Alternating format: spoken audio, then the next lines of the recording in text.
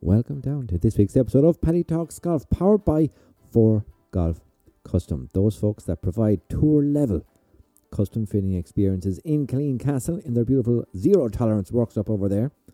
And they're sponsors someone on the PGA Tour. Over to you, Seamus. Hey, I'm Seamus Power on the PGA Tour. If you're looking for the best golf club reviews out there on YouTube, just check out the guys at 4Golf Custom. They've custom fit my golf clubs for years and they're the best in the business. That is literally from the fairways of the PGA Tour, as you can hear from the background there. Seamus Power has been supported by 4Golf since he was about 14 years of age. And I met himself and the caddy Simon Keelan, Simon some gas man, brought the JP earlier this year, and we are looking forward to getting both of you on the podcast when you're back home in Ireland soon. On this week's episode, though, is a man I know with, Jesus, 2018 was when I slid into the DMs. That's 4 years ago. We've met each other numerous times since, played golf a couple of times. He's a busy man, a serial inventor. He doesn't call himself an inventor or a designer because I think he's been a bit Irish about himself and self-degradation and all those things, but Mr. McLaughlin of P2 Grips and Trident Line, you, sir, are a serial inventor, designer, an entrepreneur, providing and manufacturing and supplying products that are Class 1.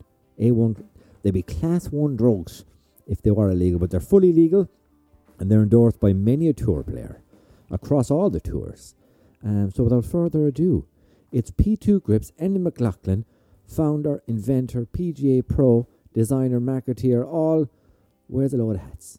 And we'll find out what hat he prefers in the quickfire Q&A.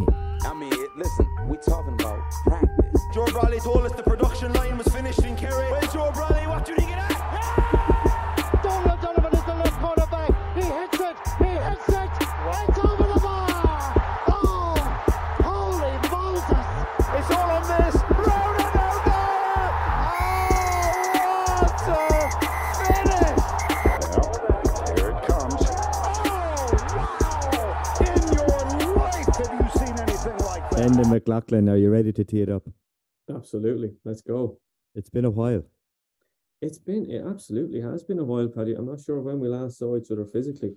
Pre-COVID, anyway. We played golf in Naas with Niall McLean and Jamie, the young fella, Jamie, he's just got a golf scholarship, actually. He's over in Hollywood a year. Yeah, Jamie Butler. He was like 16 or something at the time, and he went on a level par. He's like hitting laser drives, 240, 250 all day. But yeah, that was 2019, I think. Well, we'll have to get a game, Paddy. Absolutely. I'll make the trip. I'll do the mileage this time because you did it last time. No, listen, look, I don't mind. I can cut across the Wicklow Lakes, make it down that way. Yes, yeah. I generally ask people, Enda McLaughlin, what is your earliest golfing memory? Golfing memory. Yeah, weird, but I think my earliest memories are actually more pitch and putt than golf, to be honest. We had a great pitch and putt course in Tullamore, and that was where I started. I can remember going from starting off using a 3-iron, then progressing to a 5, to a 6, to a 7, and eventually you get to the stage, obviously, you're just flicking low wedges, like only 50 meters long. But I can remember progressing through the clubs. I don't think I started really playing golf or focus on it properly until I was like 12 or 13. But even at that stage, the one thing that sticks out is I played every sport when I was younger, and hurling was a big thing. So I was cack-handed for most of my pitch and putt career. I was cack-handed. And I remember my dad saying, look, if you're going to play golf I remember he told me I'm not allowed to play golf again until I change my grip. So changed the grip, had no choice because I was like, obviously young fella, I'm not going to be able to play if I don't change. So I made the change, and that was I think 12 or 13. And that's, in terms of other memories golfing wise, a hole in one. I don't even know what age it was. I boned the 3-wood it's now the second in Tullamore. The most beautiful low running 3-wood you've ever seen, up through a bunker, around the side of another bunker, and down into the hole. They all count. For some reason I remember that one as opposed to some of the other good ones I've had. How many hole in ones have you had then? 5. 5. Jeez. 5. Yeah. When did golf become the be all and end all, and you decided, it's for me and I'm going to do this as a job? I'd say it was probably 14 or 15. at that. Yeah, I was mad into it. At that stage, I was mad into it, and obviously Leinster under 16 teams. Then you get onto some of the panels, and then you're doing some of the coaching, and I just got more and more into it. I suppose as a sport, I was good at most sports, but golf was kind of the one that I excelled at as a young lad. I wasn't exactly built for hurling or football, Paddy, now in fairness. At that age, I was a walking one iron. So, yeah, so I was a walking focus on wood then, golf. if you can. Oh, right. No, I was the other direction. Yeah, well, I was the complete opposite. So, I didn't fill out clubs in my 30s. But yeah, so what was I saying there? Actually, lost my trail of thought there. You're a This is walking going one well, iron. Paddy. You weren't built for GAA. Weren't built for Oh, yeah, so hurling. sorry, yeah, Golf was so for yeah, you. yeah. So Leinster kind of under 16s, and then progressed on to Irish panels and Irish coaching weekends at City West. And from probably, I can remember from junior cert on thinking, right, okay, PGA route is the route for me. If I don't make it as a tour pro, which was, yeah, a ridiculous idea, to be honest, when I look back. But, you know, like, I still have time to develop and, you know, develop into a really good player. But I was a decent player, but I was never going to make it on tour. So, PGA route became the thing from junior cert, because all my parents heard for the next 2 years after junior cert was, look, I don't need a leaving cert. I just need pass maths and pass English and get my handicap down. The handicap bit was never going to be an issue, but, you know, just making sure I scraped past my leaving cert in those two subjects, that was all I had to do. So I did that, and yeah, so I was always going to do something in golf. So yeah, I like the idea that the PGA and coaching and playing. I probably thought I was going to play a lot more than I actually do or did. But yeah, no, definitely it was the right decision. And then PGA routes successfully achieved. And can you walk us through, like, maybe your feedback of the qualification through to selling Mars bars behind the pro shop desk? I think we spoke about that when we played in Nace, actually, as to why you started yeah, P2. absolutely. So I moved to Wicklow from Tullamore in 2001. I did a year there before I actually entered the PGA training. So I started in 2002. I fully qualified at the end of 2005. Took over as head pro in March 2006. And yeah, in terms of PGA, I think it's changed an awful lot since I qualified. I think we were either the last year or the second last year to do the qualification as it was. After that, it became a PGA, a University of Birmingham qualification. So it all changed. I'm sure it probably got tougher. But I think it's very, very different now, and certainly for assistants that are going into it. If I was giving advice to assistants that are going in now, it would be just to specialize in something from the minute you start your training. Try figure out what it is that you like, whether it's custom fitting, coaching, whatever side of golf you're most interested in. Try and specialize in that from the minute you start your training. Like, obviously you have to do everything in terms of your training, but I think that's where it is now, because the day of being a jack of all trades is slow. If that's kind of what you're doing, it's very, very tough to really make a decent living. I'd agree with who I've spoken on this podcast with what you're saying. And I actually looked at it last week, would you believe, the PGA. I was like, do you know what? Because I got down to 3.4. So I'm officially off 3, the lowest I've ever been. So I was like, what is the process? You know, like, so I went out to the PGA. There's actually 4 or 5 different niches you can go down to become a PGA. There's golfing studies, so the teaching effectively, but also the teaching and like golf management. Yeah. There's 4 or 5 iterations of it, so I thought that was really unique. But yeah, I'd agree with you. Like any degree or qualification, find the bit that you just like, and then you can try and follow that career-wise down the road. Yeah, the PGA in the last 2 years has changed a lot, even in terms of what they're doing and what they're offering. Like that bit where you can be now PGA coach, you can specialize in kind of golf club management or management side of things. So they are changing, I guess, with the times, and there certainly has been some big changes in the last 2 or 3 years for the better, which is great to see. So yeah, there's definitely a lot more options now than when I qualified. It was kind of, you just went through the course and you came out, and then it was a free for all to try and get a job. I'm not sure how much we had to do a playability test back in 2002, and for a lot of lads, that was the toughest thing. You only get 3 Because- goals, is what I heard. Can't Something like that. remember. Now you're asking me to throw my mind back now 20 years, Paddy. But when I did it, we did it in Dundalk, and you had to shoot 2 rounds. Combined was 14 over par was the cut. Now, for wannabe professionals, 14 over par is not that difficult to achieve in 2 rounds of golf. But the problem is that when you know going out that, well, you've been able to move forward in your PGA career, you have to do this. Now, I was lucky enough, I went out and shot level par in the first round. Which You had a bit of bandwidth for the second I day. was grand. Going out to second, I was like, look, there's just no way I'm shooting 14 over for 1 round. Of course, it could have still happened, but I was, I think 3 under after 11 or 12 in the second round.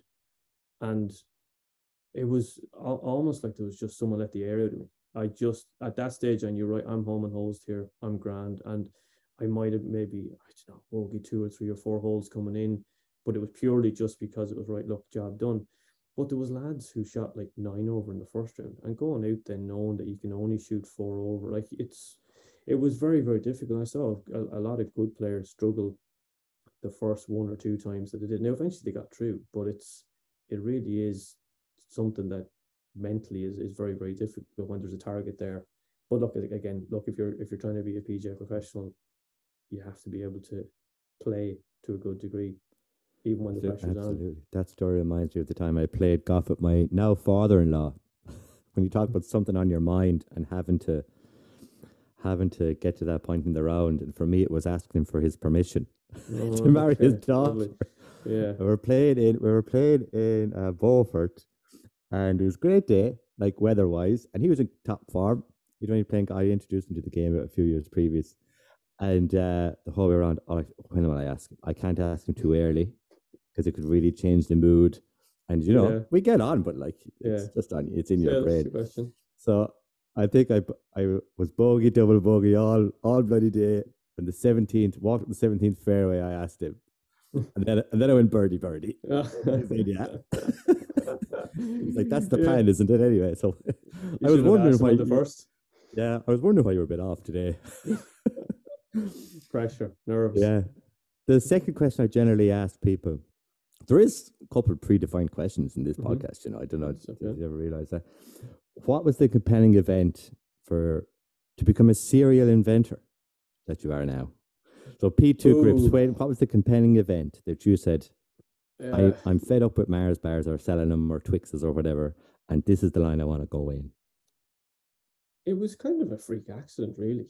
I think it was roughly August 2004, so I was still an assistant, and I got a new Scotty Cameron putter, and the Scotty Camerons back then had a very kind of a thin rubbery grip, and I'd been used to using, I think, do you remember a brand called Caracal or Caracal? I'm not sure. They were on tennis rackets and on me hurls. Yeah. Well, they did some golf grips back then as well, and I was used to one of them, which was probably more mid-size, different materials. So I was down the back of the pro shop, and I was basically just putting a grip on top of the Scotty Cameron grip, trying to look at what one looks best. I was at that age where I've just got a new Scotty. It has to look good, so you can't just throw any grip on it.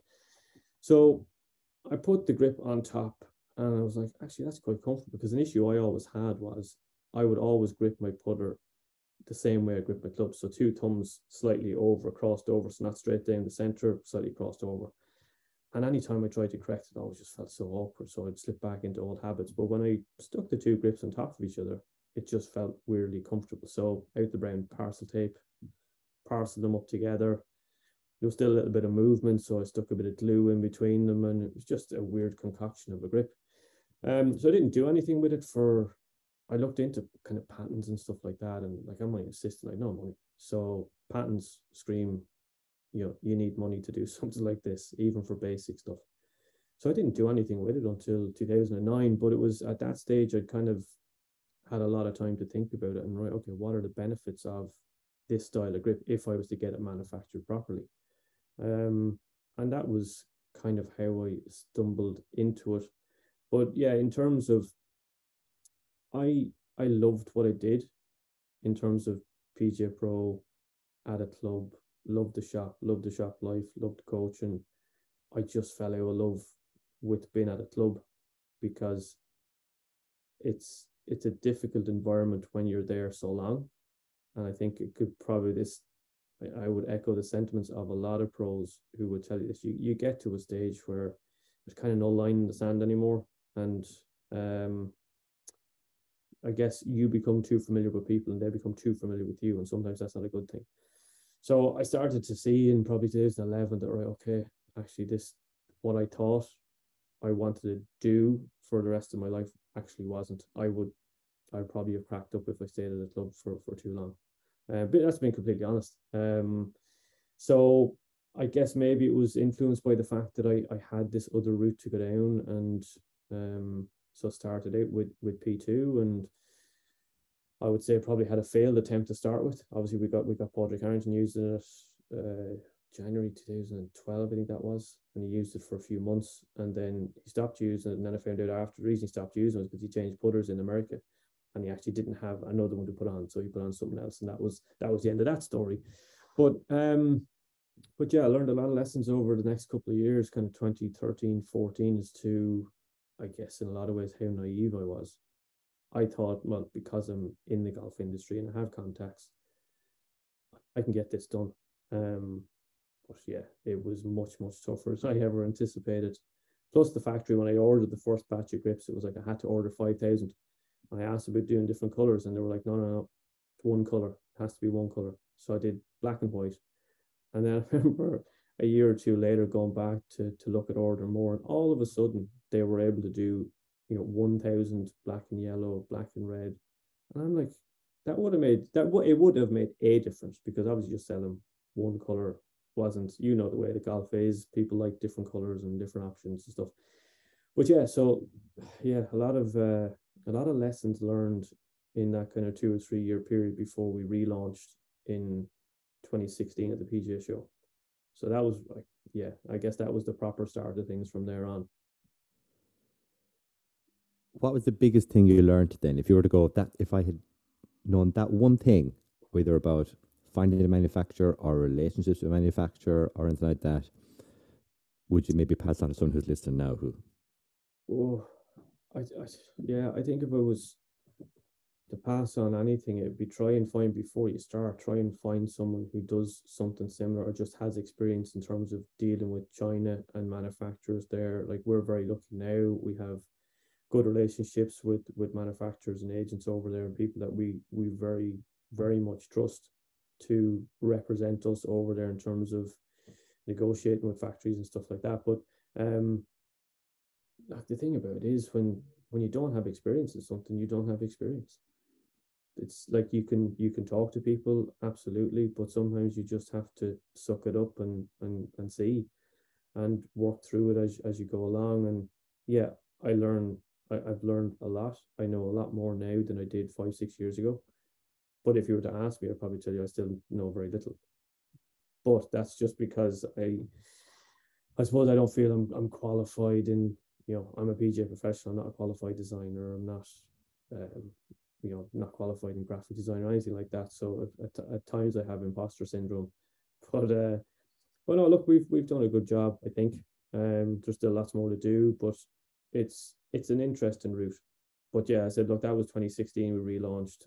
And again, just have been learning ever since. But yeah, getting out of the golf club and getting away from that was definitely not a move that I regret. It was time for me to go. It was time for the club to move on as well. I think you can sometimes stay in the one place too long. I'm still living in Wicklow, but just not the club anymore. No, like even like before 2016, might have been 2000, yeah, about that time, 15, 16. I had heard of P2, but it was really that year. It was kind of very, very visible. And I would say since then, reasonable success, especially on, like, in terms of visibility and professional golfers using them. I don't know if that's a route to market for you, but like LPGA Tour seems to be quite successful in getting it into the hands of professional golfers. Yeah, obviously the biggest one we had was, if not say the biggest win we had, was Michelle Wee. Michelle Wee used this. She won in Singapore using this. We've got Jodie Ewart. We've had Stacey Lewis. there's a few more there. The problem at times with the tour events is that we don't have a representative out on tour. We supply the tour truck that looks after the LPGA, a guy called Paul, but we can't be hounding Paul every week going, who's using the grips? Come on, who'd you fit one for?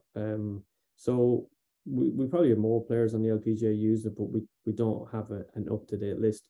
The tour is a strange one, and that's something that I've learned over the few years, because people will always say to you, like, well, who's using it on tour? And obviously they mean PGA Tour, European Tour. I didn't design P2 grips for tour players. Now, people might say, oh, that's a cop-out. It's the truth. I didn't design it for PGA pros. Those guys are pretty good in terms of, I designed P2 because obviously it helps stabilize wrists. Like, you use one. It's to limit mobility. These guys are, they're there for a reason. They don't have the same struggles that you and I have when it comes to putting and controlling the putter face. But also, the tour is difficult when you're this far away. Like, let's talk about the PGA Tour. To get a rep on tour and to basically pay him every month. A lot of the tour trucks have much longer established relationships with Superstroke, with Golf Pride, with Lamkin, and it takes a long time to try and get in and find someone who will, I suppose, give you a chance. So for a long time, that was kind of, I need to get in the PGA Tour, and then it was actually, no, I don't. That would be nice, and I believe in time it will happen.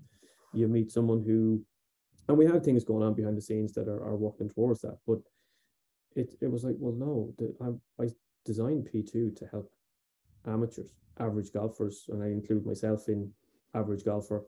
That's what I set out. So I was like, well, that's what I want to concentrate on. So it's getting grips to those people rather than just, because you can get wrapped up on just trying to get it onto tour, and it costs a lot of money. You can spend a lot of money trying to get it there rather than spending money on what you should be spending money on, which is trying to make sure that the grips are visible to the people who actually will buy the grip and will find the biggest benefit in it. So I agree. And I was thinking there's an analogy. If you look back far enough on my LinkedIn, you'll find that I didn't spend too much time anywhere. I spent like a couple of years here, a couple of years there. But one place was Dupuy, polishing orthopedic knees. During college. Lovely. But the analogy was when you talk about who your customer was and where you wanted your visibility, they were not really advertising to the end user, to my granddad or grandaunt. Their customer was the surgeons. Yes. Like the analogy, your PGA pro is your surgeon, right? Yeah. Or your custom fitter. And they're the people that were advocates for it. You're going to come in, I need a new knee, doc. Yeah. Go, oh, here, have a Dupuy, have a Johnson & Johnson one. Yeah. So that's what made me think of there. And like, I don't need to be on PGA Tour. It's down into the kind of the grassroots of the game I need to be. Maybe it would be nice to do both, but I think I mentioned before we started recording earlier that like I view this as very much a long-term project. You can go back. Look, you're a fan of audiobooks. I'm the same. You can pick out a few guys and you go back and you listen to the story. I'm not sure, you probably listen to Shoe Dog, Phil Knight. Oh, the first one. You it's you like listen to his an story. annual listen, man. That his story made me feel so much better, because it was like, wow, that's how many times Nike was on its knees in trying to succeed, and that's how long it took and grind basically to get there. So it was like, right, okay, now look. You're not saying the P2 are going to be Nike, but just do it. Just the story. But like if you go back, listen to any of the guys, James Dyson, Walt Disney, any of those stories, can't even his name offhand, but Coca-Cola guy, like you listen to any of those stories, they weren't overnight successes. I think that's at times what people are kind of used to thinking, that, well, if it's not a good product, if it's not successful really, really quickly. Sometimes you have to have a product that just hangs in there for long enough. And I think that's probably, if anything, over the last 5 or 6 years, that's probably what I'm most proud of, is that we've actually just hung in there through COVID, through everything. We've continued to grow. Our revenue has increased every year, and at times that's been difficult, but we still have so much to go in terms of the reach and getting out there. And but as I said, not been kind of flippant and saying, well, tour isn't important. Tour is hugely important. Of course, I would like to see grips used on tour, European, PGA, Corn Ferry, and we've had some stuff going on in terms of Corn Ferry that's with a manufacturer, which is pretty cool, but that's in its infancy, and hopefully next year there'll be a bit more news on that one. It's good. I always like good news. I was just thinking there, you should maybe pull out a report of strokes gained, and anyone who's like negative in the putting stats, just send them that flyer. Just get it out there. Or try and dial into TrackMan or Sam Putt Labs databases and see who's open or closed or upright or down. That'd be easy. But yeah, no, look, it's just, I guess in a nutshell, it's difficult to get on tour because at the end of the day, it's the tour trucks that look after the players. It's the tour trucks, I guess, that you have to kind of win over as to this is what it could do for this player, and they have to be open to taking it on and putting it on the trucks. So once it goes on the trucks, then it's just wait and see. You said, I think just around the time we played, that you had something in the works, and you said, I thought I'd never do it again, like the patent thing. And then you went and you did it again. I did. I remember, honestly, I swore that I'd never go down the patent route again. And then, then in 2019, I went and did it again. But look, the idea was good enough that I guess it comes back to that. I trying the line, the idea was, I couldn't believe it hadn't been done before. So I went down the route with that. Like I'll always look at something as, well, first and foremost from a player, as someone who loves the game, loves to play, is this something that is useful? Then obviously as a coach, is it something that I could stand on a putting green and try and convince someone of? As a retailer, is there a story behind this that I can get behind and explain it to someone? And then obviously as a designer, I choose the word designer, Paddy, over inventor. Inventor is not a word that sits comfortably with me. Inventors are people. Oh yeah, but reinventor if anything, but certainly not inventor. That's put me on a lofty pedestal that's not deserved. So I need it for the clickbait. We'll do that. Oh, that's okay. That's fine. You use what you want, but it's it was an interesting one. It formed over a period of time, the idea for that. So but yeah, look, we got stuck in. But the only difference this time was when I went back in to do it, I was well armed from the first experience.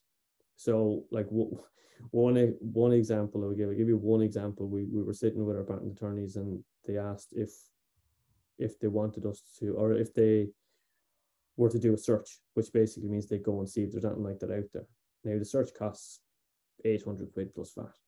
And I just said to him, I just smiled, and I just said, no, you're all right, thanks. And he kind of looked at me kind of quizzically and he was like, you don't want? I said, no. I said, because the search means nothing. Because it's only when you start to actually push through the patent, there will always be products that come out of the woodwork and they will find it at that stage. So us paying to have a search done, it's just money out the window. It means absolutely nothing. So stuff like that, I guess, is the bits and pieces. I've had one or two people over the last few years ring me about kind of patents and experience and stuff. And that's the one thing I've always said to them, don't bother with a search. Doesn't matter. Just if you think, just go ahead, because there'll always if you Google hard enough, you'll find it yourself. That too, yeah, absolutely. But look, but yeah, he smiled. Our patent attorney he smiled and looked. He says, "Okay." He says, "You've learned a thing or two." I was like, "Yeah, absolutely." So you do learn from going through it. So I was definitely better armed going into patents with trying the line. Oh, deadly. So, in terms of like the next step forward for both brands, you said before we start recording that you really see kind of the North Star kind of in 5 years' time is where you want to get to. Yeah. Without telling any surprises or releasing any competitive marketing information, where is that mecca place for you and for P2 and Trident Line?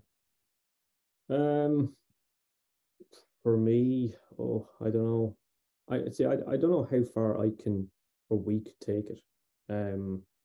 Is it a case that in 5 years' time it's like, look, no, this is cool. We just need to keep going, just keep doing what we're doing. This is fantastic. Or is it a case where maybe someone comes in and makes you an offer to buy one of the brands who can maybe take it on and do more with it? And that's something I think that people often are surprised to hear, that I would be willing to sell a brand at some stage. And it's like, well, why wouldn't I? It's not, I'm not overprotective about them. Obviously, I'm protective about our brands and our products. But if there's someone out there that I feel can take them on and get them in front of more people and help more people, that's ultimately the end goal. Because that's what it's about. I'm not really motivated by money, Paddy, to be honest. It's more so trying to get, I guess that's why I stepped out from behind the counter at the golf club, because I felt that, well, I can't reach as many people here doing this every day. Whereas I can get out, do something different, and once I focus on this, get it out to more people. So yeah, it's, I guess for me, it's 5 years time is kind of the goal to work towards. But what's at the end of that 5 years, I don't exactly know.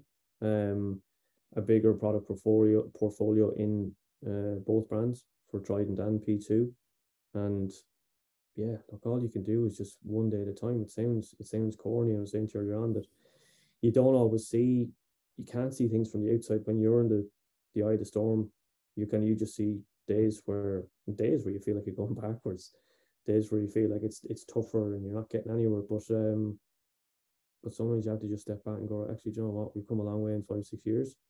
Just need to keep doing what we're doing. And look, we've got some exciting stuff coming up for certainly for 2023 in terms of products, but also a couple of other things that will certainly help the business. So yeah, I can't give away too much, unfortunately, but no, absolutely. yeah, Don't keep them tight to your chest, and maybe it can be released when Santa comes, or in the new year, or whenever it's right for you in the business. Absolutely, I'll be the first person here with my big, cardboard sign for you. Look, in terms of products, like obviously there's some new products coming out.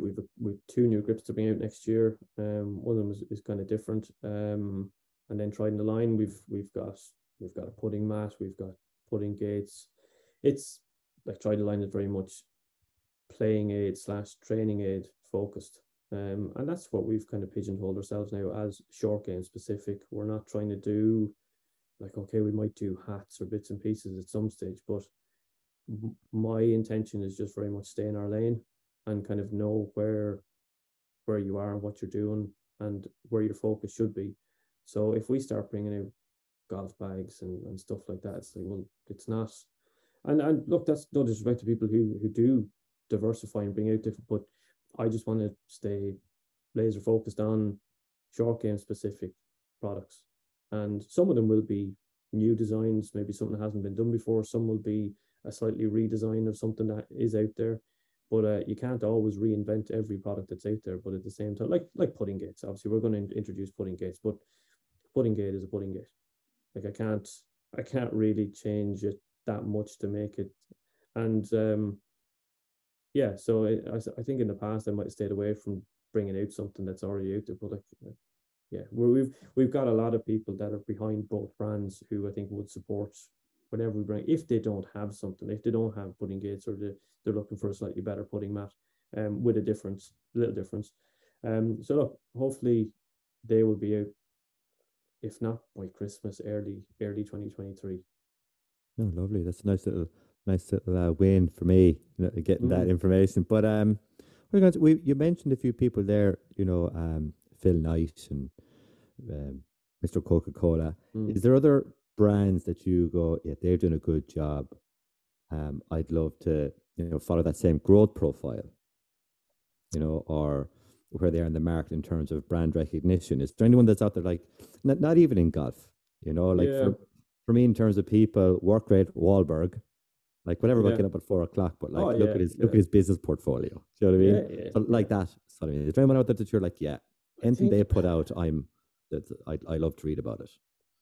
I think it's different. Like obviously you mentioned Mark Wahlberg and some of the brands and stuff that he has, and I think building brands obviously is easier when you're someone like him, and you've got his sort of influence, and you've got his And sort cash of flow. friends, and exactly, and cash is a massive thing, because we've never taken on investment, outside investment, which at times I've kind of looked and went, "Ooh, should we consider it?" But the problem is, if you take on investment too early in the business, people can, like a Dragon's Den. Everyone's seen Dragon's Den. Someone goes in with a great idea, and then one guy says, "I want 50%, I want 40%," and sometimes you need to just establish the business to where a point where it's like, well, look, the investment will be great, but we don't have to have it. So if you want to invest, we're going to make you this offer. I don't know the lads. I think Gym Plus Coffee's story is very interesting. You know, three guys, but they've had phenomenal growth in what, 3 years? 3-4 years, 4 yeah. Like they years. started off like a farmer's market selling a hoodie Yeah, yeah. in Red Mines or somewhere. But A again, phenomenal story. But that's the thing, and that's sometimes where you just need things to fall into place. Obviously, you've got, isn't it, three guys behind Three us who original kind of founders, have yeah, kind of different skill sets, and a motivated team. I think that's hugely important. Then obviously they got, I think, was it Brian Driscoll came on board as a kind of an ambassador, and then I think Niall Horan invested last year, and I saw him on the Late Late Show. Not Niall Horan, one of the guys behind Gym Plus Coffee, on the Late Late Show last year, and I think they were going to turn over 20 million last year, like, which is, yeah. So look, there's plenty of guys like that. There's brands out there that you look and go, "Gee, how have you done that in 3 years?" But the way I look at it is, that's just not my story, you know. And you can only just focus on what you're doing, and hope you get to that stage. But look, there's plenty of brands out there that are doing great. Obviously, good friends of yours, Druids have a very interesting business model. It changed it massively about 3 years ago. They completely changed route to market, which was interesting. But as a business, they're all the better for it. They've gone complete e-commerce, really. From when I was speaking to Kevin the other day, actually, and for him and managing the business, there's much less friction involved. Yeah, in terms of, you know, orders in, boxes out. Yes, yeah. No, look, e-commerce is much simpler. I guess where it becomes more difficult in terms of retail is if you're struggling to get paid. That's the difficulty. That was the bit he said. That was the bit. It was like lines of credit, and then people not paying. It's difficult. Look, we're lucky in terms of, like, pretty much all our customers are set up on direct debit. So we have a good relationship with anyone that we deal with. But I think that's the other side, because we are a small business and we've kind of grown from, you know, much smaller, but I feel we're kind of growing at a pace that we feel comfortable with. Obviously you'd always like to grow a little bit faster, but at the same time, there's a problem with growing too fast as well. You can outrace your cash flow and land yourself in a position where you're maybe out of stock on something for ages. And I think we've managed ourselves quite nicely over the last couple of years, especially in terms of COVID, and like everyone knows the issues with shipping and manufacturing and getting stuff out of China, and luckily we've managed to navigate our way through that quite nicely. We haven't, if we've been out of stock on anything, it hasn't been for too long. So look, we just keep plugging away. I think that's the only thing I'd say. I think the Gym Plus Coffee experience, there's not too many of those type of experience where you get the growth so quickly, and there is obviously a few who can become the whole overnight success thing, but generally the overnight success takes time. Takes decades. People just don't see it. People just don't see it. You know, it's just all of a sudden you're there and it's successful, but yeah, not everyone is aware of the backstory behind these brands. Absolutely. So we're drawing lines with Nike here in terms of we're running the mill, and then Michael Jordan come along. I saw it on Instagram last night, some business page I follow, and it was in 1984, Michael Jordan signed a deal that he'd hopefully sell $3.4 million of Jordan over 5 years. In 2022, Nike sell 3.4 million of Jordan every 5 minutes. Yeah, I saw every 5 minutes. Yeah, I saw that stat before. What the actual brand alone, the Jordan brand, was worth every 5 minutes. Like, it's just, it's crazy stuff. It's biblical. What do you do for fun?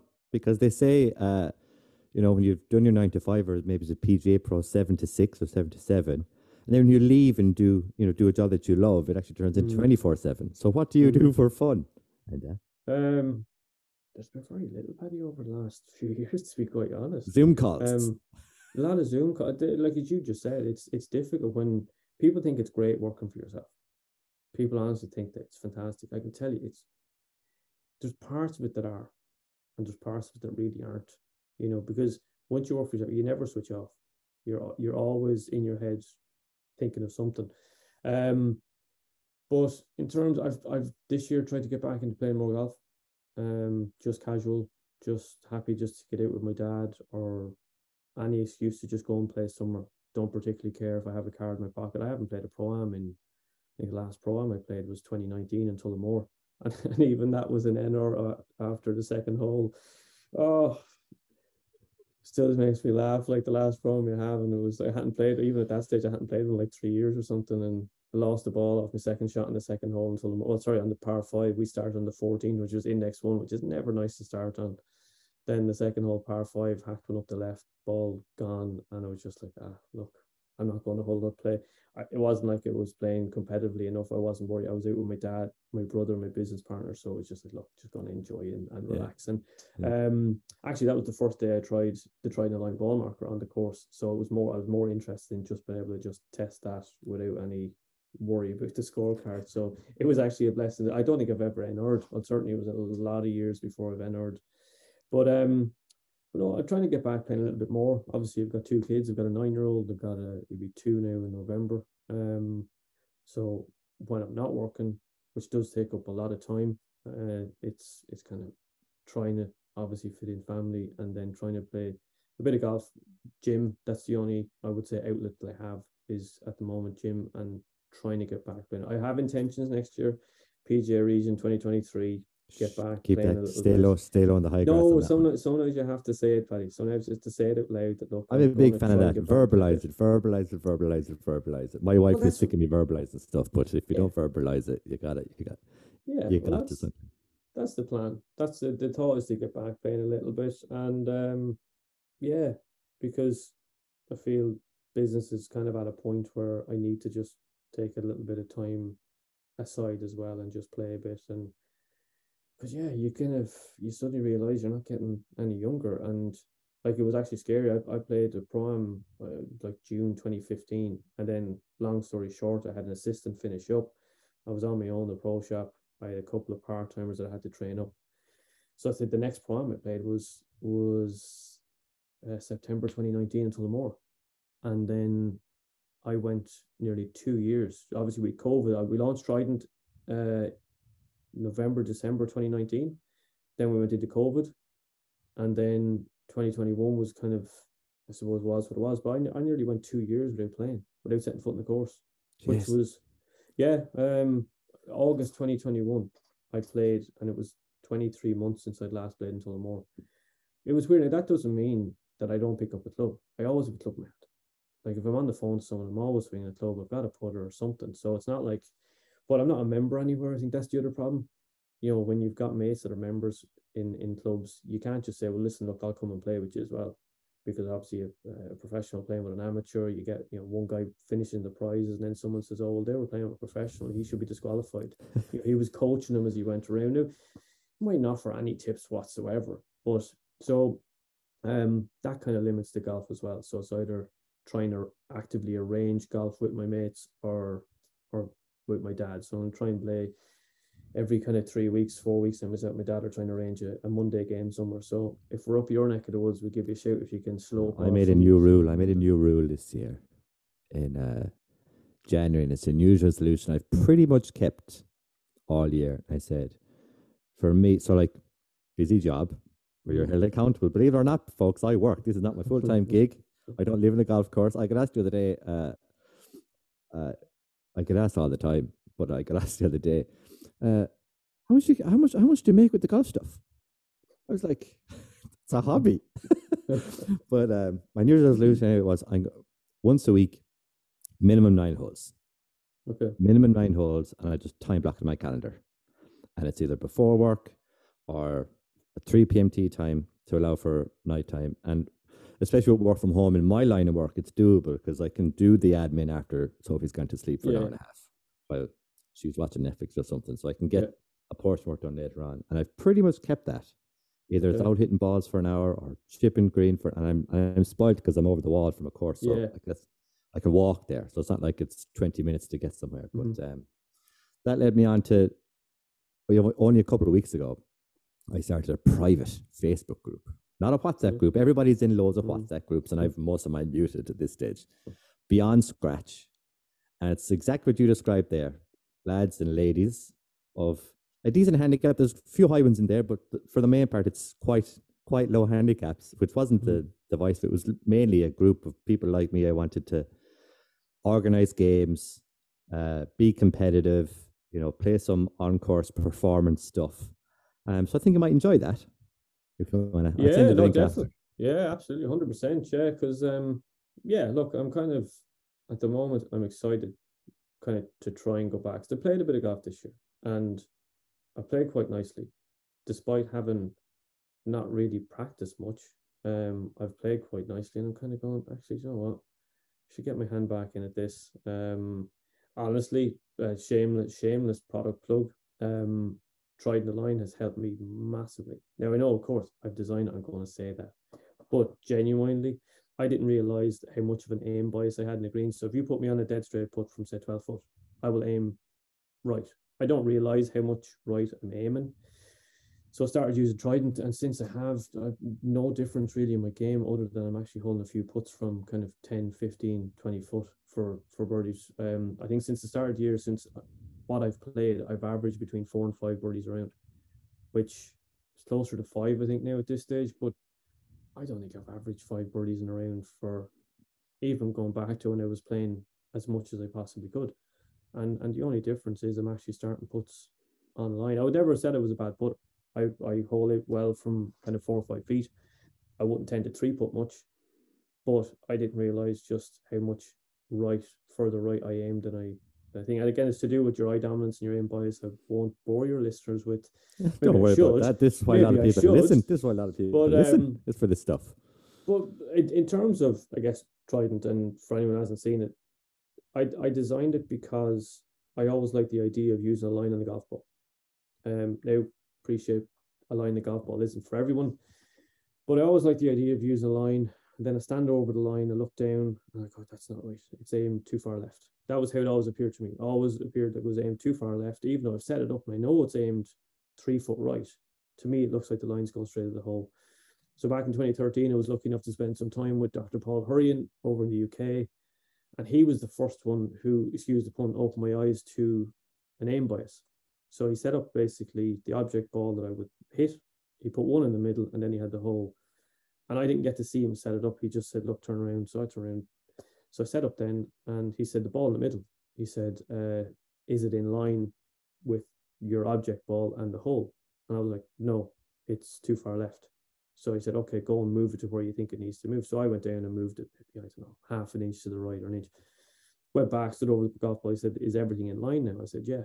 So he got out then the laser line, and he shone a line through the object ball. I was standing to the hole. I had moved the ball to the right off the center line. So he proved, well, on any given putt on the course, you're actually aiming, or you want to aim further right than you actually need to.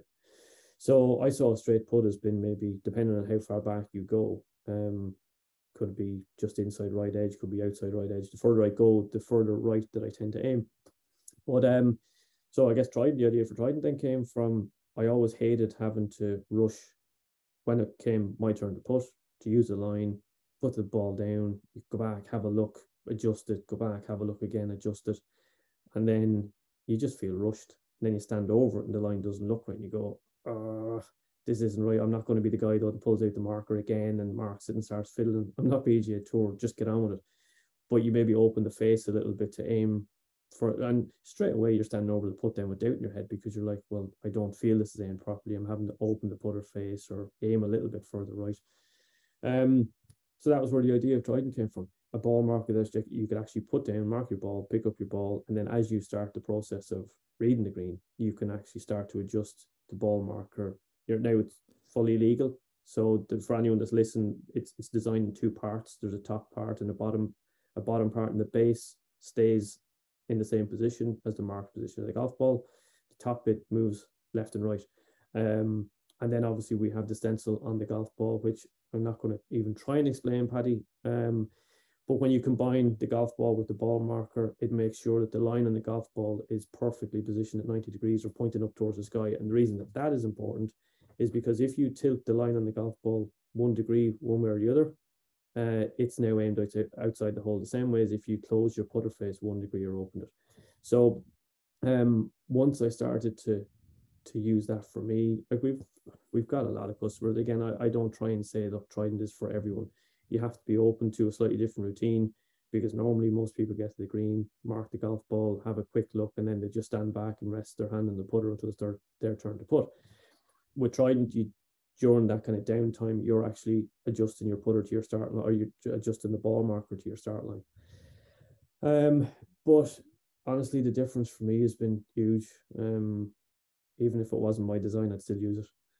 So. It's gas, because I use it a different way. I use the stencil to put the lines on the ball. I mark the perpendicular line. Okay. That's what I line my putter face up with. Okay. So I line the ball marker up, and I set my line perpendicular, because then when I bring my putter into play, I tend to have it a bit open at address, and I miss everything right. Okay. Thanks to Sam Putt Lab. So thanks to your stencil and ball marker now, I can start. I'm always square to the line. Okay, so I use it. So, and that was playing around with it a little bit. Had a few dud balls, non-competition balls, to test out what way it works for me to get the most use out of it. And same as, and it's turned into a nice little ad. But absolutely, and I practiced on the putt mat at home. You know. Yeah. Look, certainly this isn't meant to be an ad. It's about brands that I work with. But at the end of the day, the only reason I've designed both of them is because I feel that they help people, and they're designed from a coaching perspective as someone who's given I don't know how many putting lessons over the years, and seeing the amount of people who actually, the amount of people that came to me over the years and be just chatting them at the start and they go, I can't read putts, and you're like, okay, and you get into the lesson and you get them to start hitting putts, and you ask them what the ball is going to do, and they tell you what way they're reading it, and then it maybe misses 3 or 4 inches right. And they're like, see, I can't read greens. And well, actually, you can read greens. The ball did what you thought it was going to do. The problem is you're not aimed at the start line that you had initially picked. You're aimed either further right or further left of it. So again, not ruling out speed, because I'm sure there'll be people screaming at it going, yeah, but Trident Line's all about aim. Yes, it is. There's other aspects, obviously. There's read and there's pace. So you have to get them all right. We're not saying that Trident solves everything, but the vast majority of people struggle with just setup and their eye position. So, like, what changes someone's aim bias or their perception of where they're aimed is eye position. Now, anyone that tells you, oh, you have to have your eyes directly over the ball, that's just not true. Any magazine I see it in, I find it's just lazy journalism to say that you have to have your eyes directly over the ball, because that's not where everyone sees best from. Some people see best from their eyes half an inch, even 2 inches inside the ball. Generally, there's not too many people who see the line better from outside the ball, outside the line. But if you get your eyes in the right position, there's so many things that can change your perception. How much you bend over, how tall you stand, what way you tilt your head, whether you tilt your head with your face more parallel to the ground, or you hold your head up a little bit. Like Jordan Spieth tilts his head to the right. All of this stuff changes how you see your start line and your ability to aim at it. Even your putter length, the distance you stand away from it. There's so many factors that can mess with your perception of where you're actually aimed. Yeah, like I see Trident Line as it's doing its best to eliminate one variable, which is one of the three. So line, speed, and pace. Line and Oh, sorry. So, read. Read, line, and pace. Yeah. So it's trying to eliminate the variability of line, that you've got that one nailed down because it is two. And after that, it's down to kind of me. Yeah. Well, look, if you get your read right and you're confident with your read, the next thing you need to be able to do, obviously, is make sure you're aimed at that start line, right? You get that start line. From there, then all I have to do when I stand over putts now is just think speed. and just make sure I get speed. And if you're a decent speed putter, it will definitely improve your putting. What's the Tried in the Line tagline? Read it, aim it, hold it. There we go. Yeah, I might use that as the episode title. How's that? Read it, aim it, hold it. Listen, look, it's your baby, Paddy. You use whatever you want. Come here You're to me. driving this bus. These are the most important questions. Denny McLaughlin, P2 Grips, Tried the Line. Quick fire Q&A time. Are you ready? Okay, far away. Let's go. What would your walk-on song be on your next Pro-Am? Next Pro-Am, thought about this one. I think U2's Magnificent. I'll always like the start of that song. It's a really good build-up to get you going. I tell you something, the Petty Talks Golf walk-on song playlist there's serious bangers on that now, especially with that one added onto the list. We haven't had it before. Gym or pizza? Gym. Hat, visor or bucket hat? I'm going to go hat or visor. Happy Gilmore or Tin Cup? Happy Gilmore. Walk or cart? Walk. Win the Open or win the Masters? Oh, that's a tough one. I'm going to go Masters. I don't have an issue with that because you might only get there Masters. once, but you can always qualify. You can always try qualify for the Open. You can always go back, and there's the dinner, and just the Augusta is like, I'm going to go Augusta. Absolutely. Instagram or Twitter? Instagram. Instagram and the Masters are two completely different places. Play or practice? I'm going to say play. I think a few years ago it would have been practice, but now it's play. Lovely. Bonus question, scenario question. We'll say the scenario is after we've new product launch next year. They've gone straight to number one on all their respective lists. And you're planning dinner to celebrate, and you can have whatever 6 people you like. You're at the top of the table, and 3 people down the left, 3 people down the right. You've spoken to a lot of people we look up to already in this episode. Who makes the cut?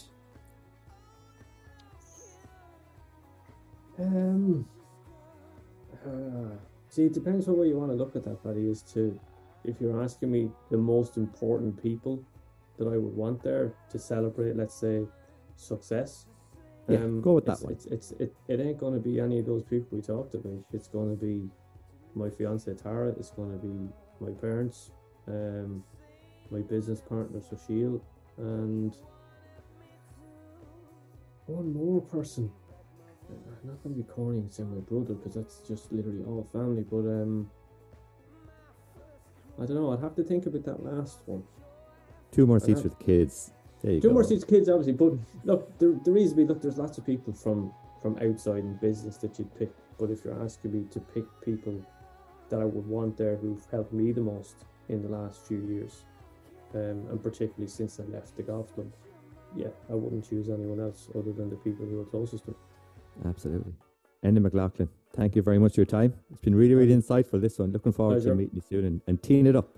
We are definitely going to arrange a game, Paddy. I'll be in touch to arrange it. Slán, take it easy. Okay. Cheers, Paddy. That was Enda McLaughlin of P2 Grips, Tried the Line. And as a typical Irish man, is self-derogatory about his achievements, but I've got to tell you, he thinks he's 5 years away from where he wants to be and what he wants to achieve for those brands or those companies. And I got to say, and take a look at where you are now. And I've got to say, from my eyes and from plenty of other people, you have achieved something monumental thus far, and there's only more to come. And I'm hearing there's a full community here behind you, supporting you and waiting for those new products to come out. Definitely got to get my hands on that Putting Green and Gates. Anything that you have devised thus far, I use. So, absolutely.